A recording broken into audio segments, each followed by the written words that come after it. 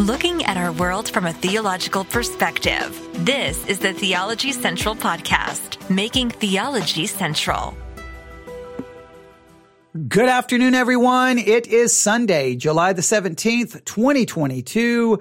It is currently 3:21 p.m. Central Time, and I'm coming to you live from Abilene, Texas. And we have so much to do. So much to do today. I don't even know where to begin. Well, no, I know exactly where we have to begin. I take that back. We have so much to do, but we have to start right here. We do. So welcome to another episode of the Bible Study Exercise, a podcast series that is designed to move you from a passive listener to an active Bible student. We do this by giving you assignments, giving you homework, and providing a curriculum so that you can use and read and to supplement everything we do in this podcast series. If you would like to catch up with the series, you're about 300 episodes behind, but by all means, download the Church One app, Church O-N-E, Church O-N-E. Simply do a search for Theology Central. Once you choose us as your chosen selected broadcaster, simply look for series, go to Bible Study Exercise, and there you have all of the episodes waiting for you, and you'll be notified every time we go live, and you'll be notified every time we upload a new Bible Study Exercise. So download the Church One app today, okay? But that's what this series is all about, and it's Sunday. It's Sunday. I know if you're not used to the Bible Study Exercise series, you don't know what that means. That means we've reached the end of another week of study. In fact, technically, today is to begin a new week of study, but we cannot start the new week yet. So we have to finish the old week. In fact, we have to finish the last 6 weeks because really we have to bring the last 6 weeks of study to some kind of dramatic conclusion. But that's not going to go as planned. So let me explain what's happening. Yesterday, I thought, you know what?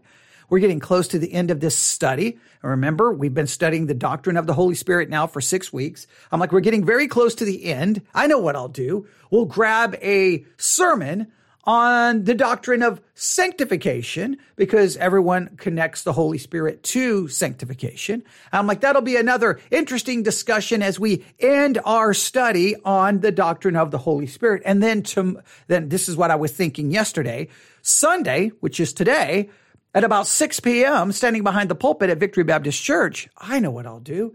I'll do a little bit more work on the doctrine of the Holy Spirit and bring the study to a dramatic conclusion, but we will not be having in-person service tonight at Victory Baptist Church. So that part of it is already kind of messed up. So we may be doing that next week. So you may still get one more, maybe 2 more messages on the doctrine of the Holy Spirit. But the study really ends today. So if what we'll do is later this afternoon, I will introduce the next week, the new week of study. But you'll still see a few messages showing up here or there on the Holy Spirit to try to bring this 6-week study to some kind of dramatic conclusion. But what we have to do right now, the most important thing we can do right now is bring our discussion and our review of this sermon on the doctrine of sanctification to a conclusion. All right. Because this is so important. So much when we think about the evangelical world and their teaching on the doctrine of the Holy Spirit, it constantly goes with this idea. Now that you have the Holy Spirit, you have power to do this. You have power to do this. Power. You have all these abilities, these powers. But yet over and over and over, we see that, we talk a big game, but the reality seems to contradict all that we claim. And this is very much seen when it comes to the doctrine of sanctification, because it goes something like this. When you became saved, you got the Holy Spirit. Now the Holy Spirit empowers you to keep the law. The Holy Spirit now empowers you to meet all of the righteous demands of the law. So now you're saved, you can keep the law. Now that you're saved, you can obey all the commandments. The only problem with that is if that's true, then not only should sinless Christians be possible, it should be probable. I mean, if Christians now are free to keep the law, we should be sinless. We should be able to meet the commands of Scripture, like be ye holy as he is holy. However, no one ever pulls that off. So how can you say we have the ability to do something that no one ever does? Because I've yet to meet a Christian who is as holy as God is. So if we say we have the ability, but then no one ever does it, you have to consider it. But this is such a key part of the discussion about the doctrine of the Holy Spirit. So we've been reviewing a sermon. And, well, guess where we ended up? Right where I knew we would end up. But I'm trying to let you hear as many different perspectives as possible. The sermon we are reviewing was preached at the Together. Let's see, what is this? It's from the Gospel Coalition. I think, Together, the Gospel Coalition Women's Conference 2021, right? I think yesterday I said that Together for the Gospel Women's Conference. But I think it's the Gospel Coalition Women's Conference. I don't know exactly how I said it yesterday, but it's from that conference, 2021. The speaker was Ligon Duncan, and he is preaching on the doctrine of sanctification, and he's telling us that it's good news for the Christian. It's good news for the Christian, and he connects this doctrine of sanctification to the work of the Holy Spirit, which fits perfectly with our discussion for the last 6 weeks on the doctrine of the Holy Spirit. All right? Together for the Gospel Women's Conference. Yeah, I think it's either, now that I'm looking at it, because it's found at the Gospel Coalition, it could stand for, because remember, they don't actually write it out. They just have TGCW. Someone in the comments section or in the chat section was asking, when I see TGCW, well, Together for the Gospel. Well, no, it wouldn't be Together for the Gospel because gospel doesn't start with a C. All right. Right. It would be Together. Yeah. So I don't know what I was saying yesterday. So I think it's correct to say, now maybe at the beginning of the sermon, they gave the name of the conference. Maybe they did. When this is over, if we finish the sermon, I'll go back and start it over and then we'll get the proper name for it. Okay. So we know this. The sermon is found at thegospelcoalition.org. They just have it listed as TGC, which I think now stands for the Gospel Coalition. Makes sense. The W there stands for the Women's Conference. So it's TGCW, the Gospel Coalition Women's, all right? And then 2021. Okay. All right. So I think that's the correct way. I wish they had just written out the name of the conference. I wish they, instead of just giving me letters, if they would have just written it out, then there would be no confusion. All right. But when I saw it, I'm like, oh, Together for the Gospel. Wait a minute. That doesn't even make sense. Okay. So now the Gospel Coalition Women's Conference 2021. Ligon Duncan. Now, I know that we really don't care about all of that, but okay. We just want to be accurate.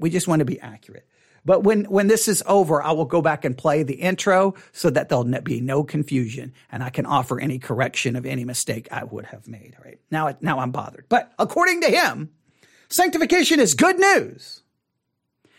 Now, I feel after listening to 17 minutes plus of this sermon, there isn't any good news because his good news is you're saved.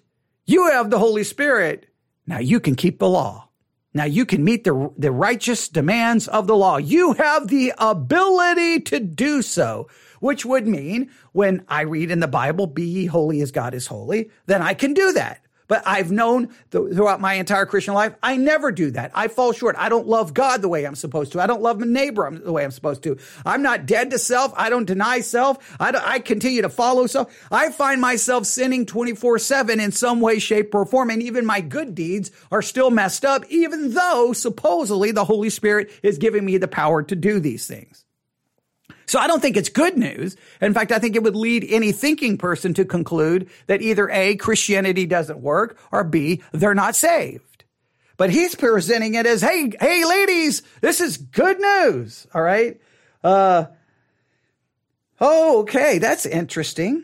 All right. Someone listening has identified the location of where this 2021 sermon is, and they think that maybe the people in their church went to the conference. Well, they probably, you may want to ask them, hey, you remember that conference where you were told you had the power to keep the law? How are you doing on that? How are you doing? Are you doing okay? So I think it's a reasonable question. It's not even about being sarcastic or snarky. It's just, what did you think about what you've heard? But we're going to go back and we're just going to jump in. Okay. Are you ready? All right. We got so much to do today. All right, here we go. Oh boy. I've backed this up to the 17 minutes, 10-second mark because he's just about to once again tell us the good news that now you have power so that you can keep the law. Wow. I wish this was true. I wish preachers who say this would take 5 seconds to think about why so much sin is still in the church and why there's never any perfect Christians. I wish they would spend some time trying to explain that, but they don't ever seem to be in a hurry to explain that. They just want to tell you, hey, like an info commercial, you now have this, but I'm not going to explain to you why it's not going to work the way I just seem to indicate that it would. But here we go. Your justification by grace and your sanctification by God through the Spirit's work both ground your sense of freedom in the Christian life.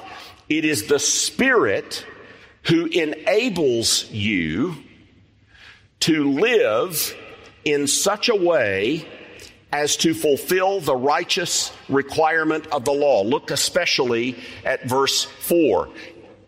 The Spirit. There you go. So now you have the ability to keep the righteous demands of the law.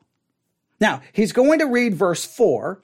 He's going to read verse 4. It's Romans chapter 8, verse 4. If you missed the last part, Romans chapter 8, verse 4, that the righteousness of the law might be fulfilled in us who walk not after the flesh, but after the Spirit. And I'm going to say this again. The only way this even comes close to making any sense, the righteousness of the law might be fulfilled in me because the Holy Spirit is in me. And it's my connection and unity with God is how the righteous demand is met because of the imputed righteousness of Christ. So the Holy Spirit is in me. Therefore, I belong to him. I am in Christ Jesus. The Holy Spirit in me is there to show my connection and my unity with Christ. I am in Christ. In a sense, Christ is in me. I'm unified there. Because the Holy Spirit is in me, I'm identified by the presence of God. I'm identified by the imputed righteousness of Christ. What we teach is, okay, I get the imputed righteousness, but now I am infused almost. I am indwelt now with the Spirit. Now the Spirit gives me the power to keep the law. That's the way it's taught in the evangelical world. I couldn't keep the law. But then God saved me, gave me an imputed righteousness, then gives me the ability to keep the law. Why didn't God just forgive me, give me the ability to keep the law, and then I just keep the law? I don't need imputed righteousness. Right? I mean, I can be obedient. But no, so the evangelical way is you get imputed righteousness, then you get the Spirit, which gives you the power to now keep it. I think the only way this works is the Holy Spirit in me is there to identify me with Christ, that I am in Christ. It is in Christ that I keep the demands of the law because Christ kept the demands of the law. There's no other way to make this work and it make any sense at all unless you're going to believe in sinless perfection. But once again, we hear you have the power. Now you can do it. Now you can do it. Spirit's work in you does what? Is in order that the righteous requirement of the law might be fulfilled in us who walk not according to the flesh, but according to the Spirit. That is very good news. In other words, it's not good news because I don't know any Christian who truly walks after the Spirit, not after the flesh. We demonstrate that we walk after the flesh Monday, Tuesday, Wednesday, Thursday, Friday, Saturday, Sunday, in the morning, in the afternoon, in the evening, late at night, constantly. We demonstrate that we walk after the flesh in the way we respond to our loved ones, to family. We see the flesh demonstrated constantly. So how can you be so deluded to think that something is not happening, which is clearly happening in your life? Christianity should not lead to us being delusional. Christianity should lead us to seeing the truth more clearly than we've ever seen it. And the more clearly, the longer I've become a Christian, the longer I've been a Christian, the longer I have realized how sinful I am and how sinful I still am. Continue. Words, God is more concerned about your sanctification than you are, and God's Spirit is at work in you to accomplish the fulfillment of God's law. By the way, this is very similar, isn't it, to what Paul says. I want you to hear this. So God is more concerned about your sanctification than you are, and that the Holy Spirit is working so that you will keep the law. Now, I want you to think about, how long have you been saved? A year, 2 years, 10 years, 15 years. I want you to think about how long you've been saved, and the eternal, sovereign, all-powerful God is more concerned about your sanctification than you are, and that the Holy Spirit is working so that you can keep the law. I want you to think about how long God has been doing that work, and ask yourself, how come you haven't reached sinless perfection by now?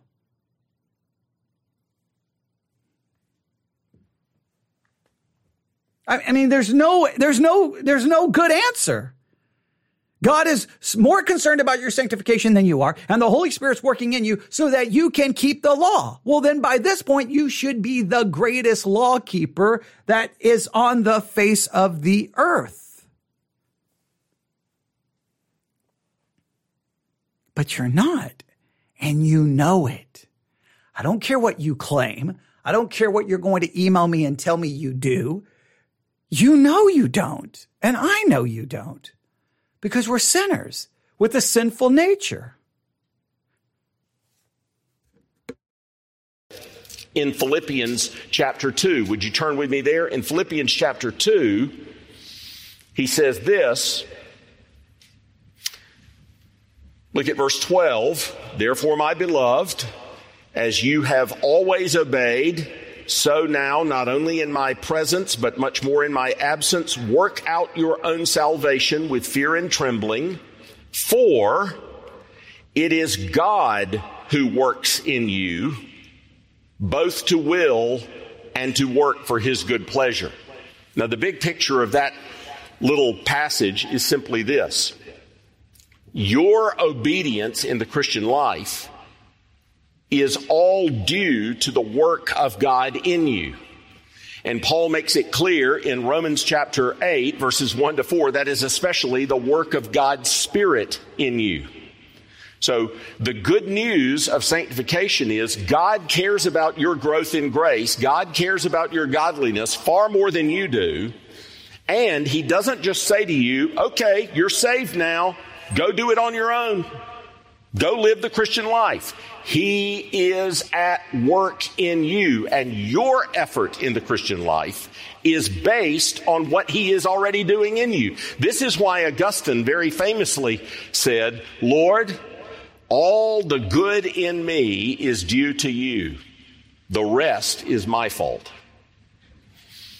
So every evidence of growth in grace in the Christian life is due to the work of the Holy Spirit in us and in response to the work of the Holy Spirit in us. And that's very good news. That's the first thing I want you to see.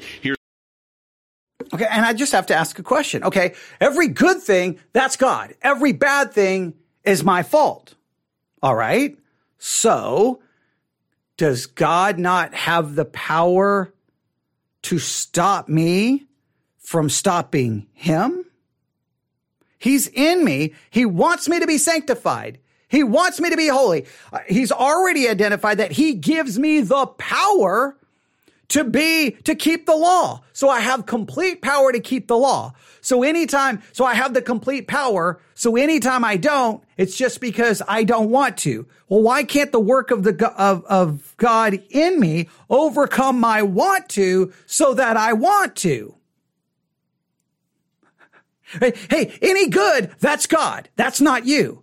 God's the one who did it. Okay. And anything I don't do, that's my fault. That's not God. But why couldn't God overcome my want to so that it would want to, so that I could then keep the righteous demands of the law, which I supposedly have the ability to do so. All right. Well, yeah, not only that, you have people of other religions who supposedly do good as well without the Holy Spirit. We could get into a whole discussion about that. The whole thing just seems to fall apart. My thing is it sounds super spiritual. Let's quote Augustine. Hey, we quote Augustine. Man, it's got to be right? Okay. All right. But let me just, he doesn't even bother. He just quotes Augustine. He doesn't go, okay, guys, let's take this apart. Let's consider it. All right. So any good in me, that's God. But any bad in me, that's my fault. Well, why couldn't God overcome me so then there would be no bad and would only be good? So I'm more powerful than God? So God cares about my sanctification. He's given me the ability to keep the righteous demands of the law, but I have the power to just not do it. Now, here's the thing. The minute I stop doing it, then someone's going to say, well, clearly you're not saved because you have the power not to do it. It just becomes a weird, there's never any actual struggling with the reality here. You've got the Spirit in you. He wants you to be sanctified. God wants you to be sanctified. His desire is your sanctification. His desire is that. However, you can stop the process whenever you want. However, any good is God and all the bad is yours.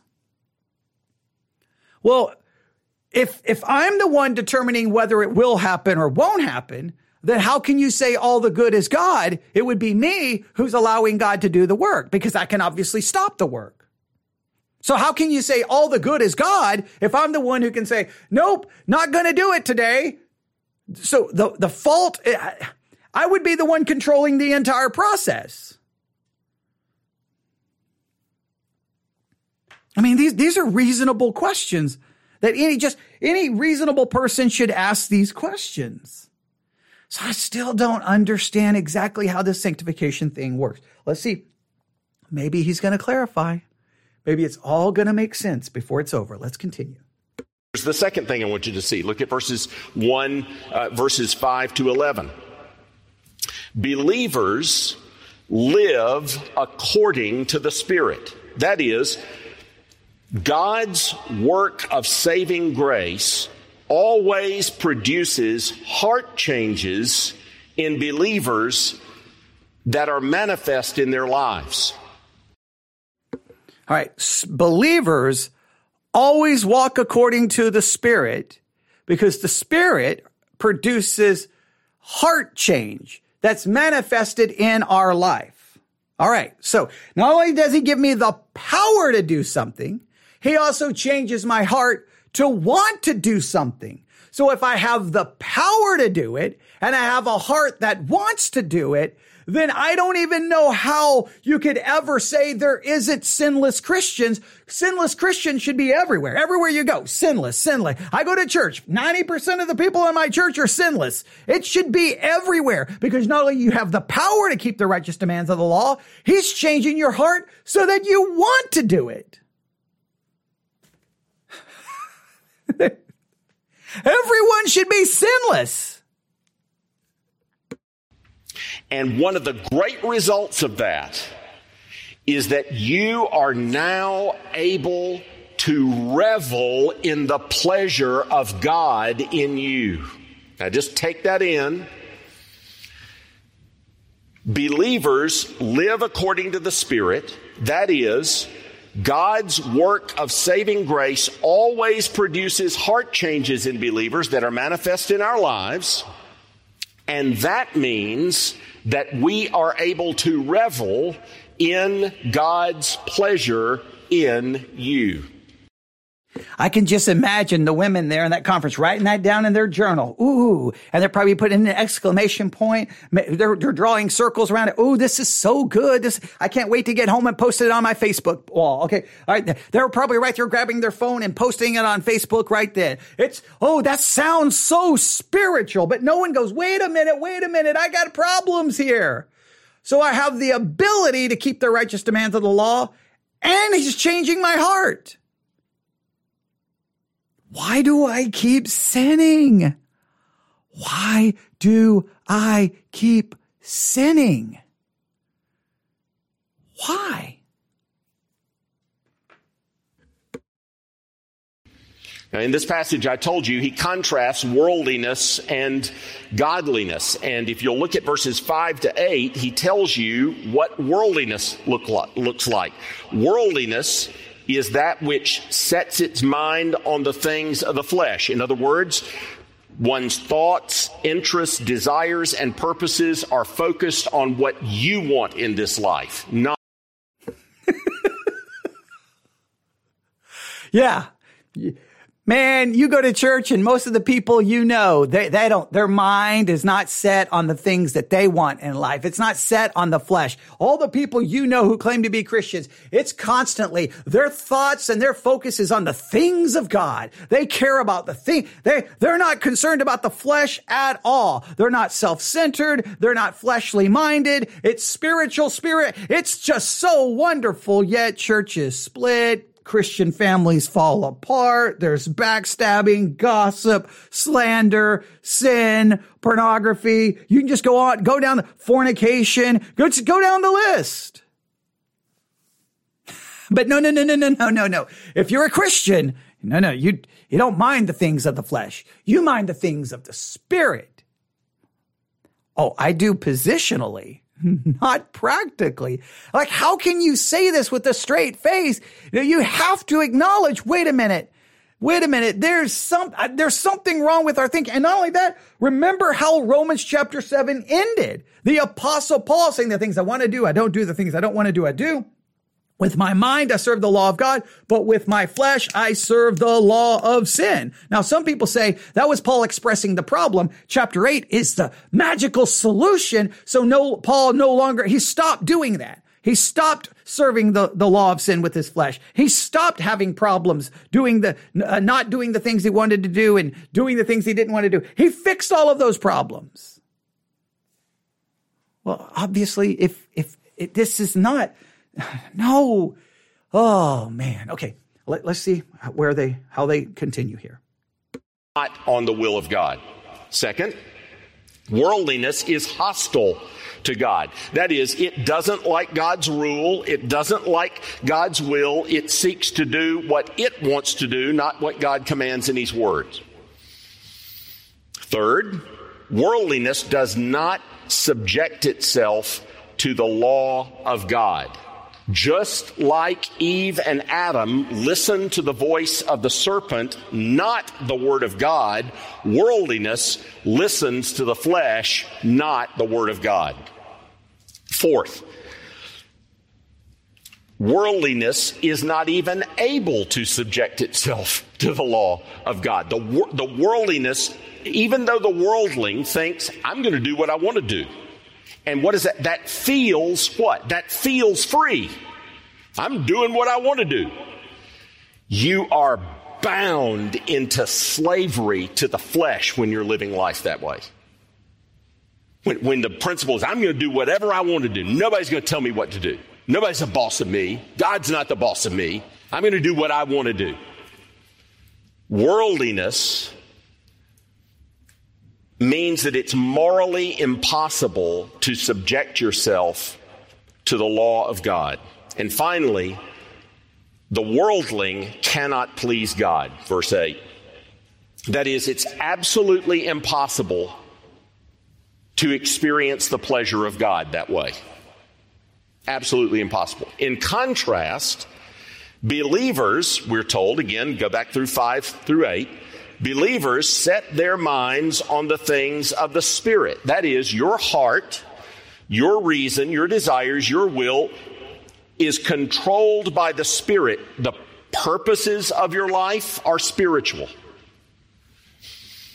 You are at peace with God because of the justification that we talked about back in verse 1. There's no condemnation. Because of the finished work of Jesus Christ, you have been justified. There is no condemnation for you. You have peace with God because of what God has done for you in love. Third, the Christian mind is subject to the law of God. That is, you say with the psalmist, "How I love your law, O Lord."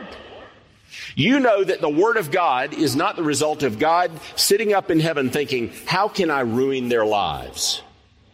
No, the Word of God is meant to bless you. It is a conspiracy to bless you. God never commands anything that's not for your good. And therefore, you know, "How I love your law, O Lord." It doesn't condemn me. It's a rule for life that's meant for my blessing. Furthermore, you are able to subject yourself to the law of God. Why? Because the Spirit has changed your heart. You're no longer in rebellion against God's word. You love His law.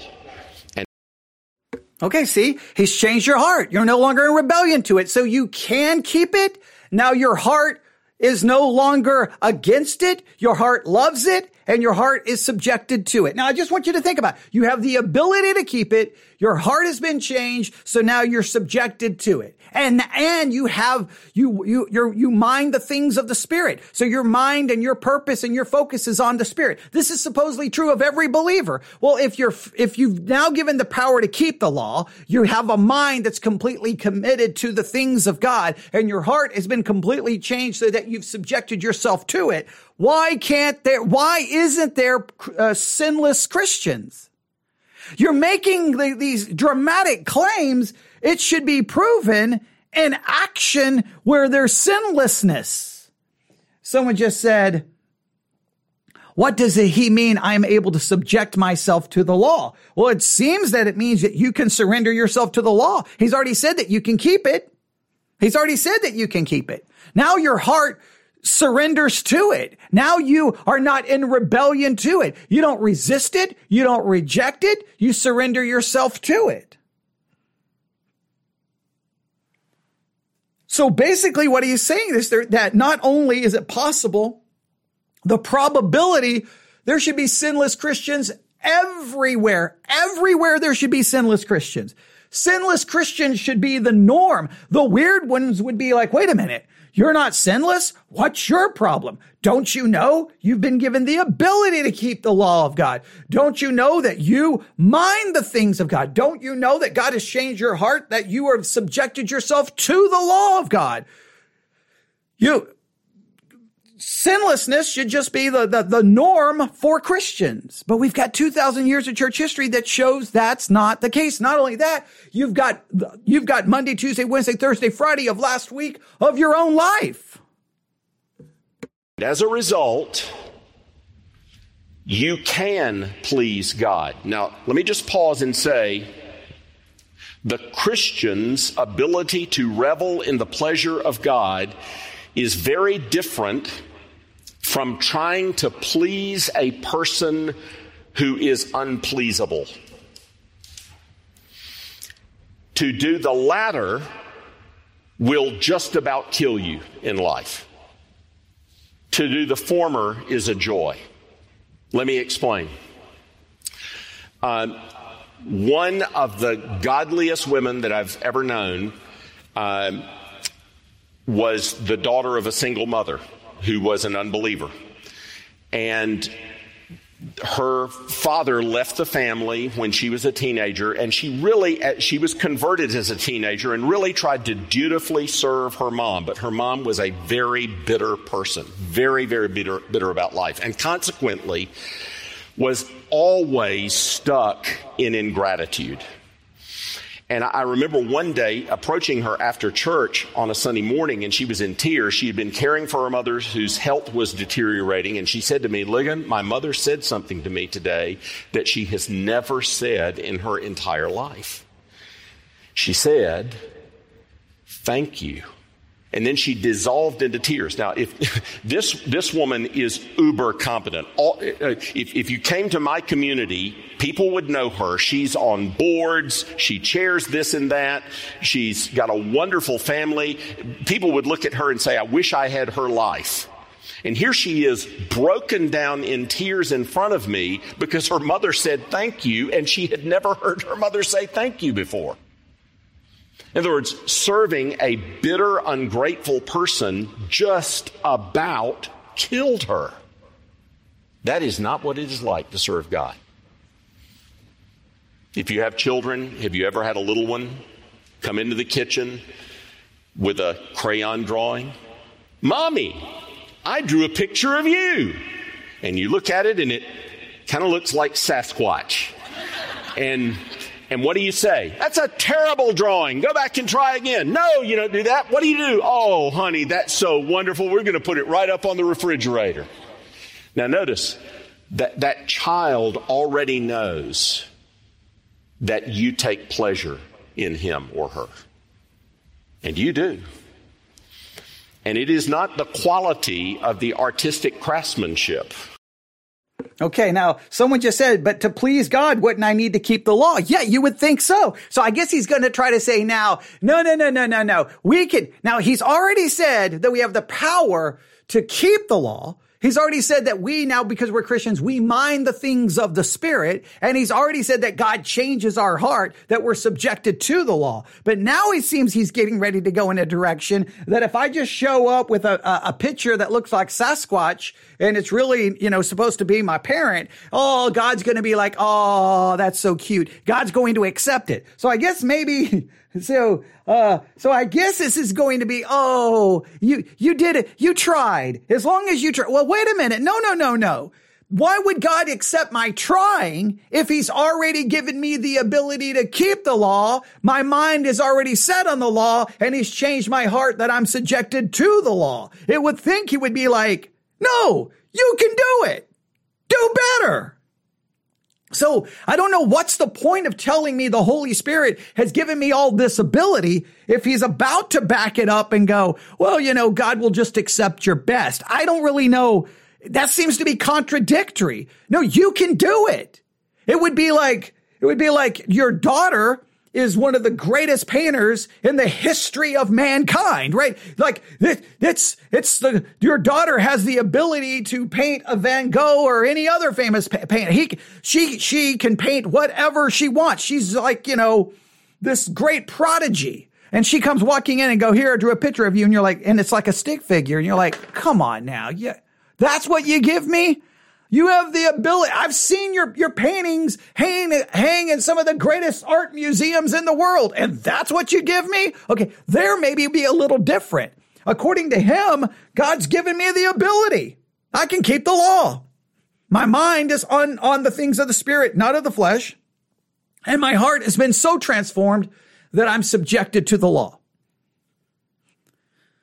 But now he seems to be now he's got to account for the fact that we're never going to pull that off. It seems like, hey, this is what you have, but we all know the best you're ever going to produce is the drawing of a Sasquatch. That seems to be where he's going. Maybe we've got this wrong. Maybe he stopped because I've done it in my preaching. You're making one point and then you get distracted and you start making a separate point that actually distracts from your first point. Maybe he's going to circle back around to his first point and this will all make sense. Let's see. That leads you to well up in love for that little one who's brought you the picture of Sasquatch that he thinks somehow looks like you. It's that she is your own. That child belongs to you. You brought that child into the world. And you love that child. That's what it's like pleasing the Heavenly Father. There's a scene in Chariots of Fire, which most of you are too young to have ever seen. Chariots of Fire is a movie about two British runners. One is an unbeliever. One is a believer. One is a Jewish man named Harold Abram who ran for England. One is a Scottish man. I have to ask this question. Why is it that Chariots of Fire have shown up in more sermon illustrations than I can count. Why is that? Why, what is it about that movie that there was a time it was just nonstop? It was like, every Christian has to see Chariots of Fire. If you don't like this movie, you're unregenerate. It's like the Lord of the Rings thing. I don't get why some movies show up within Christianity and it's like, this movie is the model of godliness, holiness, righteousness, and morality. It was Lord of the Rings, Chariots of Fire. Those two movies have been shoved down my throat so much within Christianity that just hearing the mere names, it makes me want to scream. I just don't get it. But okay. Chariots of Fire. All right. I'm still trying to figure out. I don't really need Chariots of Fire. I really don't need an illustration about a little kid drawing a picture of their parent that looks like Sasquatch. What I need to understand is you literally just told everyone that we now have the ability to keep the law, that our minds are set on the things of the Spirit, and our hearts have been so transformed that we've subjected ourselves to the law and that we can please God. Those are the things you told us, but you're not giving us any actual practical, tangible way in what this looks like. And you're not even bothering to deal with the millions of questions that should arise because you're telling me all of this is my power. All of this is my ability. All of this is true, but you're yet to even explain why we continue to sin Monday, Tuesday, Wednesday, Thursday, Friday, Saturday, Sunday. But I guess we're going to talk about Chariots of Fire. So here we go.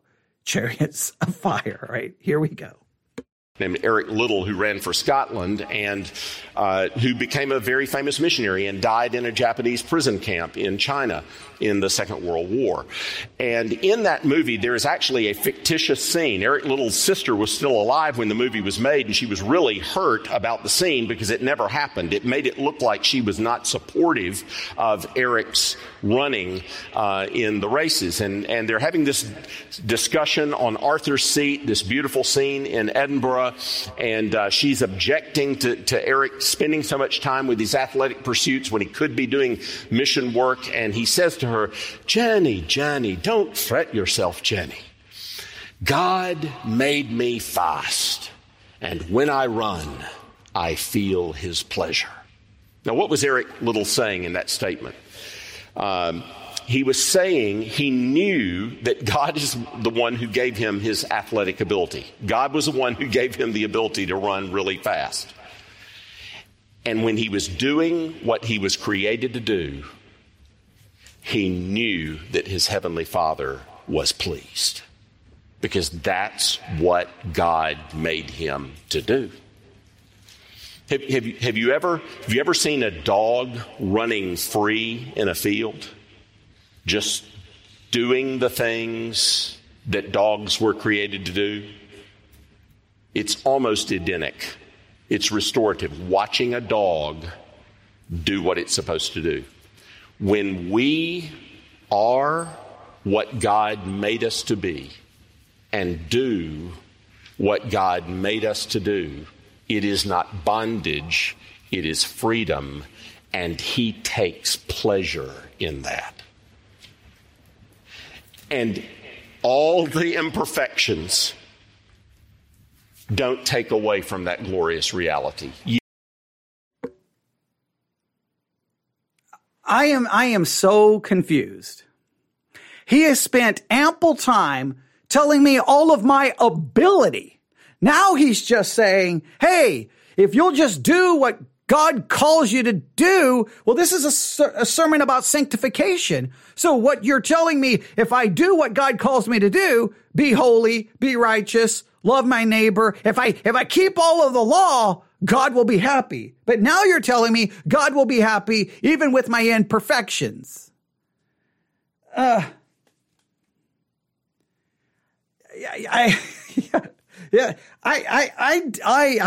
don't understand. Someone just said, so when the unbeliever does what God made them to do, all good. It does feel like he's making stuff up. Not only does it seem like he's making stuff up, it seems like this has nothing to do with the actual. It's like, because you're saved, you have the Holy Spirit. Now you can do all of these things. Now, when you do those things God calls you to do, then God takes pleasure in you. Okay. But it doesn't change if you have imperfections. Well, why would I have imperfections?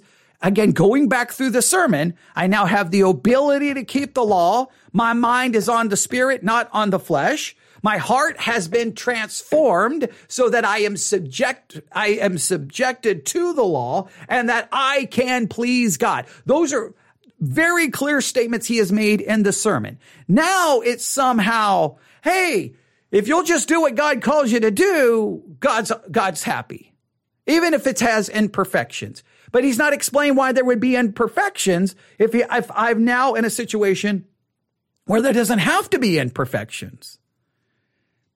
See, this happens in the evangelical church all the time. You can do it, but hey, if you can't and if you don't, it's all good. Well, wait a minute. Could you explain that? He's got like 9 minutes or maybe 8 minutes. Let's see if I'm just waiting for a dramatic conclusion here. Clearly, we're not going to get any explanation. Maybe we'll get something in summary that will make sense. Yes, just like the little child, everything we do has imperfection in it, but he takes pleasure in it because it is what he created us to be. We're doing what he created us to do. That's not bondage, it's freedom. And so, yes, we don't want to think that we're performing to try to get God to love us. But we do want to understand that because God's love is upon us, and because God's love for us was prior to our love for him, he takes pleasure in our obedience.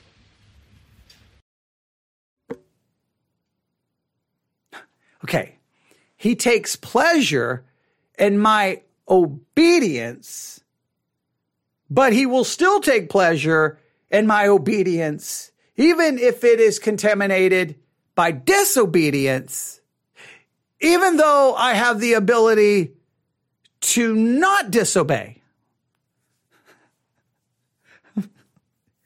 I'm so confused. Okay, I'm just going to rock back and forth. I don't understand. Christianity sometimes is so just, we say words without ever thinking about logical connection, logical progression of thought, taking things to a logical conclusion. We just say words. I think this is what Christians say. Just say spiritually sounding words. We don't care if they make any sense. We don't care where they go logically. We don't care about logical conclusions. We don't care about logical consistency. Just say spiritually sounding words. If you say spiritually sounding words, we will say amen. We will write them in our journal. We will tell you you're the greatest preacher in the world. We don't care about logical consistency. Hey, God will take pleasure in your obedience, even if it's disobedient. However, you have the ability to never disobey. So I don't understand. Okay. Oh man, this is getting bad. This is getting so bad. He takes pleasure in it. That's good news, sisters. Good news. Here's a third thing that I want you to see in this passage. Look at verses 12 to 17. The Spirit's goal is that we will truly know that we are sons of God. And let me just pause and say, all of you sisters in Christ are sons of God. And what that means, especially for Paul, is you are co-inheritors with Christ. Daughters were not inheritors in those days. Sons were, and you are co-inheritors, sisters in Christ.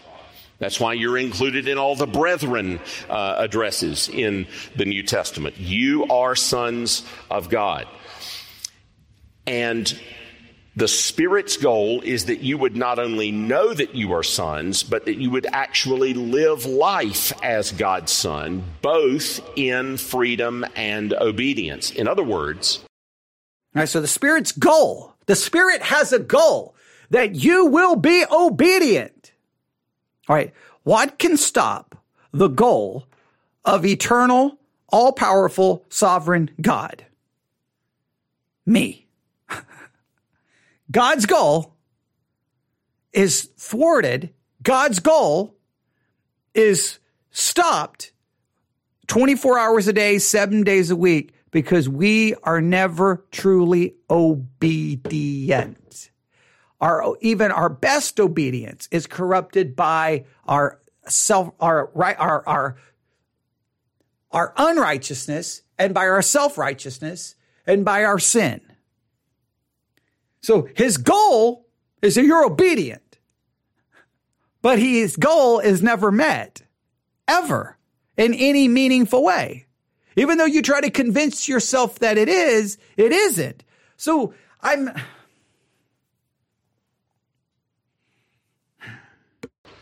Sonship is not only a status that gives us great security and comfort, though it does. To know that we have been called the children of God, to know that we are joint heirs with Jesus Christ, to know that we are sons of God, to know that Christ by his Spirit has accomplished in us what Adam ruined in the garden. That all of that is glorious and wonderful and true and important. But it is also, sonship is also a motivation to godliness. When we realize we are God's son, we want to live like that. We want to look like our Heavenly Father. And even if you've had an earthly father that has not accurately imaged what the Heavenly Father is like, you can long to be like your Heavenly Father, who has never failed you and who has always loved you and has always cared for you. To be like him. Sonship is not only a status for comfort, it's a motivation to godliness. Fourth, look at verses 26 and 27. I want you to see that the Spirit helps you to pray in the Christian life. The Spirit helps you to pray in the Christian life. The children of God have two intercessors. You have Christ in glory ever living to intercede for you, and you have the Holy Spirit with you in this earthly tabernacle. You've got two intercessors interceding for you, and when you don't know what to pray or how to pray for it, the Spirit helps you. He intercedes for the saints according to the will of God, and that is so important in the Christian life. Listen to these beautiful words from James Phillip.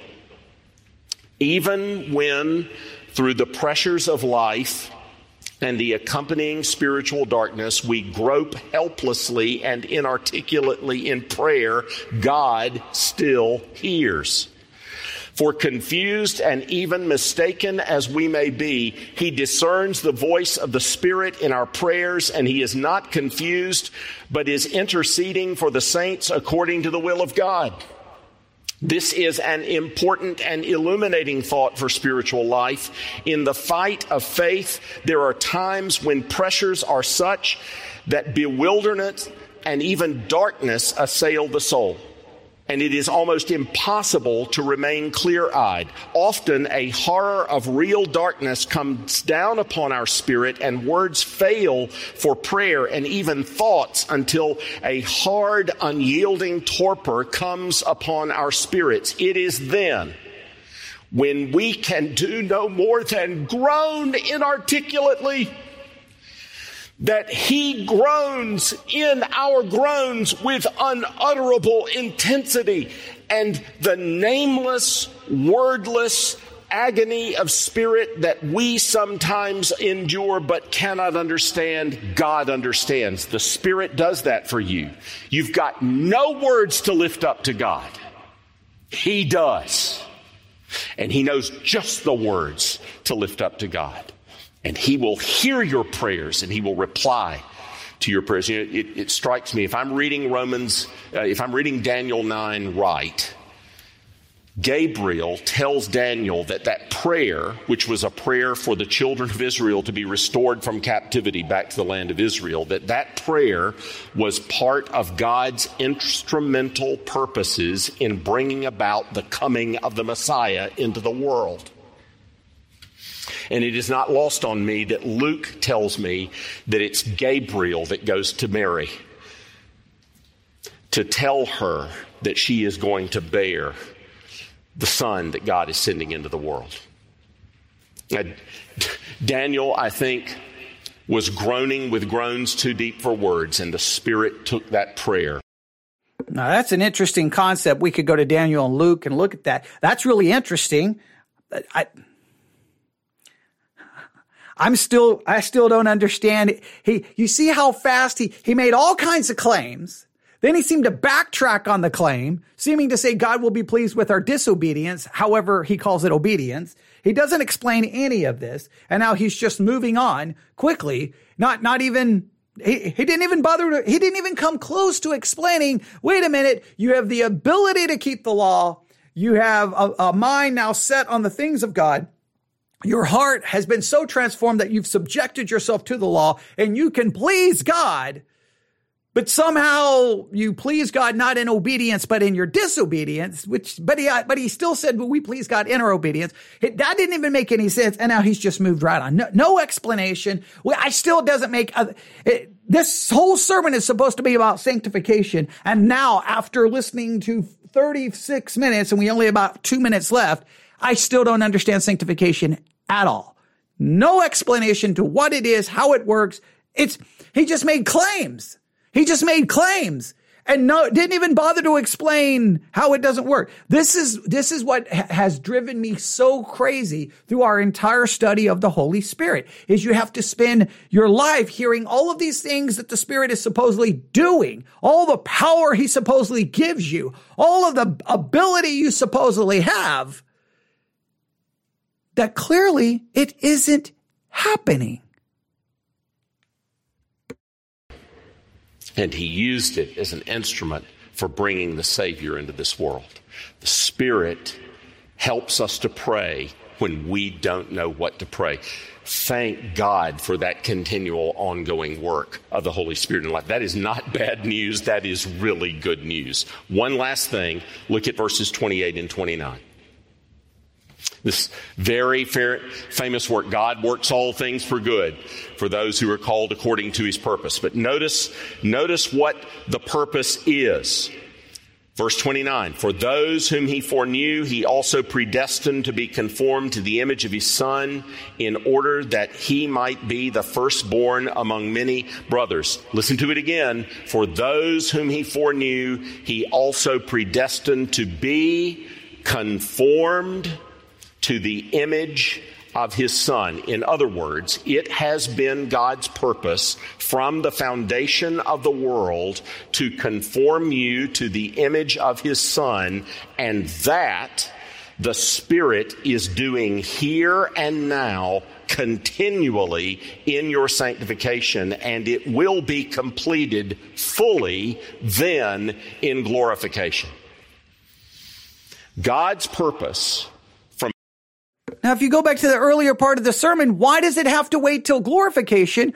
You've already told me that because I have the Spirit, I have the ability to keep the law. My mind is on the Spirit, not on the flesh. My heart has been transformed so that I've subjected myself to the law and that I can please God. Now you're telling me it's God's will for me to be conformed, but it won't happen until glorification.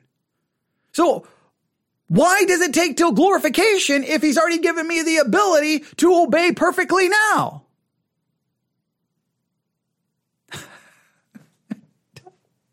He's not even giving me any All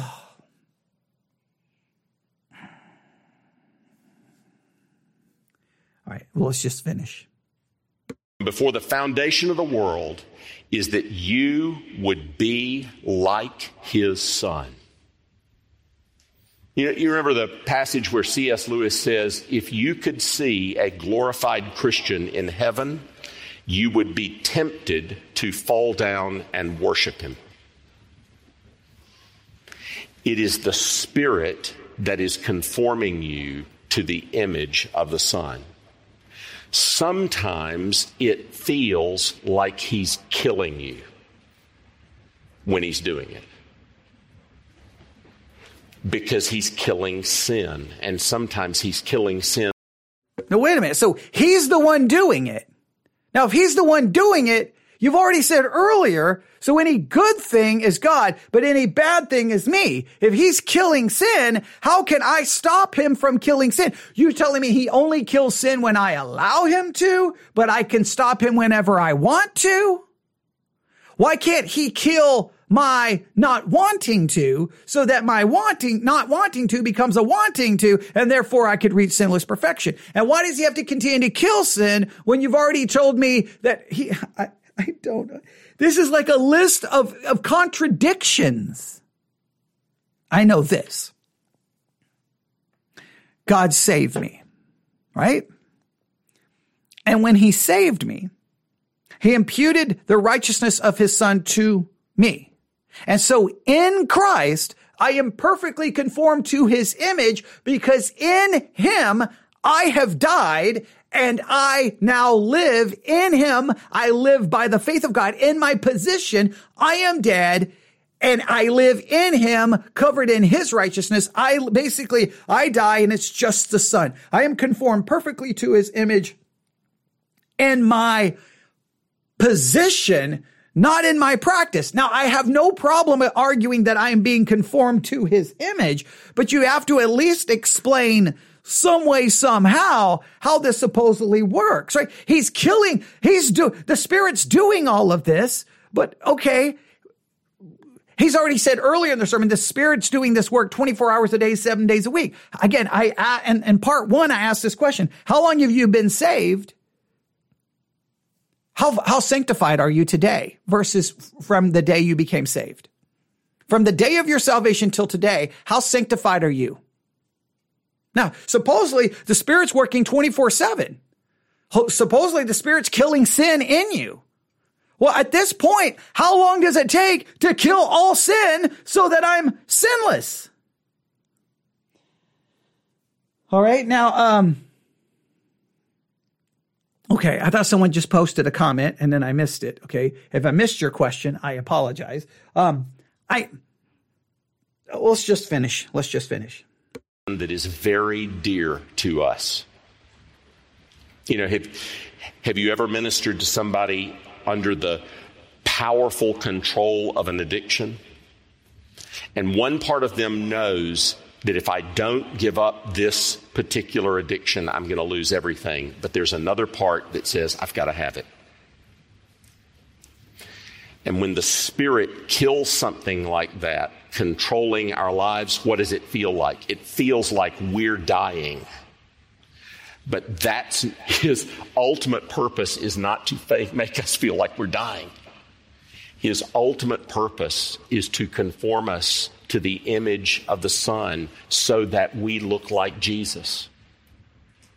We believe like Jesus believes. We think what Jesus thinks. We want what Jesus wants. We desire what Jesus desires. We long for what Jesus longs for. We love people like Jesus loves. The Spirit's doing that. And that was the purpose of God from before the foundation of the world. The Spirit's ongoing work, the Spirit's continual work in the Christian life is not bad news. It is very, very good news. Be encouraged, sisters. The Spirit is at work in you. Let's pray.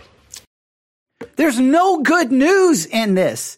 This is the most contradictory train wreck I've ever heard in my life. You now have the power to keep the law. Boom. All right, good. I can do it. All right. Now, your mind is now set on the Spirit, not on the flesh. All right, boom. I'm really in good shape. I can do it, and my mind obviously wants to do it. Boom. Your heart has been so transformed that now you're subjected to the law of God. Okay, so now my heart wants to do it, my mind wants to do it, and I can do it, and I can please God. All right, man. I should be there. I should make to sinless perfection. Well, he then has this kind of like interruption where, well, you just may, you may try to please God, but all you may be able to hand God is like a painting of a Sasquatch when you're really trying to draw a beautiful painting of your parents. So, but God will still be pleased with it. Well, wait a minute. So God's going to be pleased with my disobedience as long as I try? Well, but you already told me that I can't.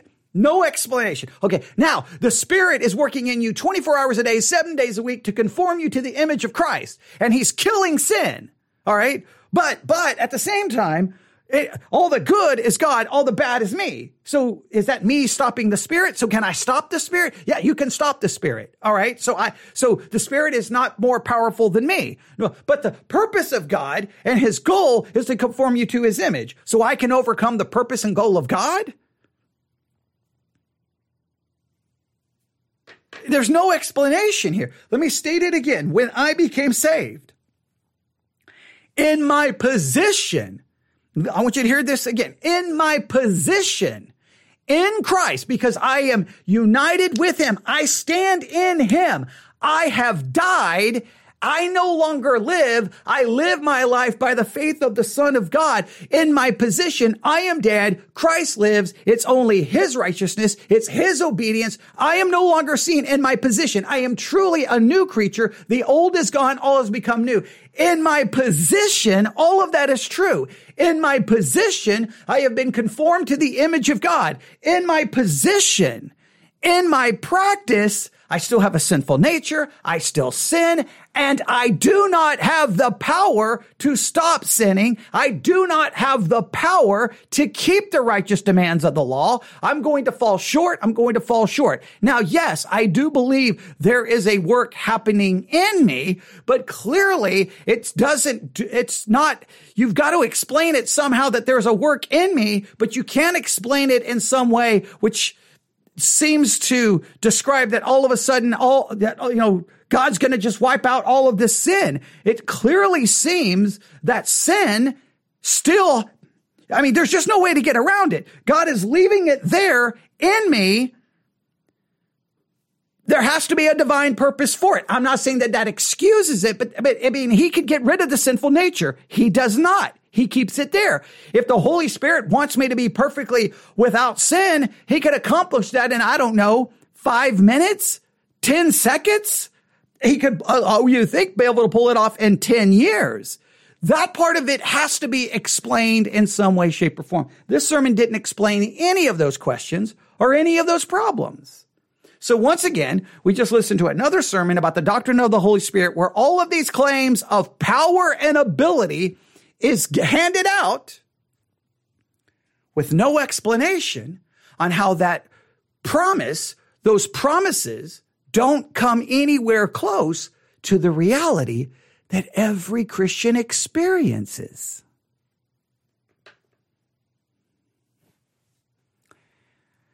There we go.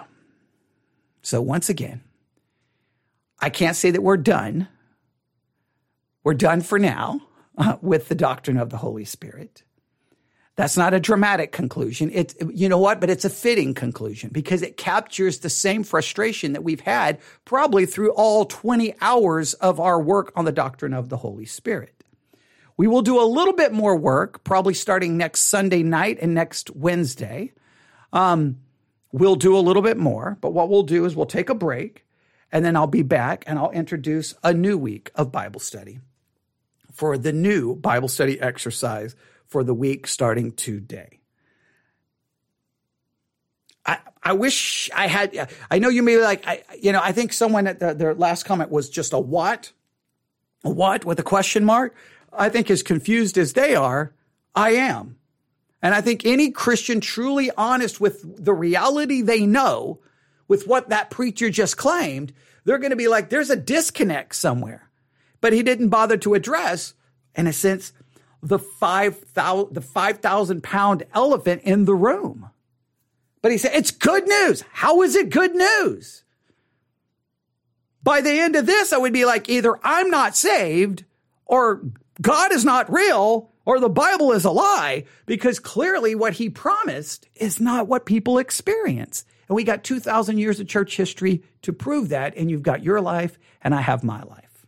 All right, you can email me your disagreements to newsif@yahoo.com, newsif@yahoo.com, newsif@yahoo.com.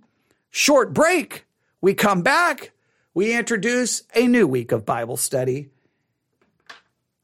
Hopefully, it will be a little bit easier than the things we've struggled with over the last 6 weeks.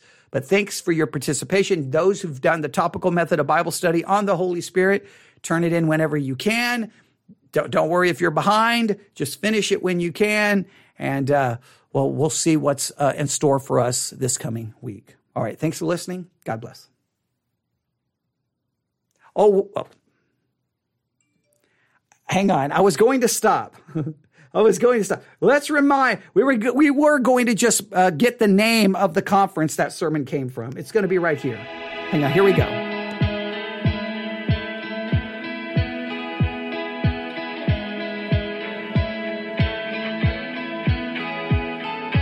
Welcome to the Gospel Coalition podcast, equipping the next generation of believers, pastors, and church leaders to shape life and ministry around the gospel.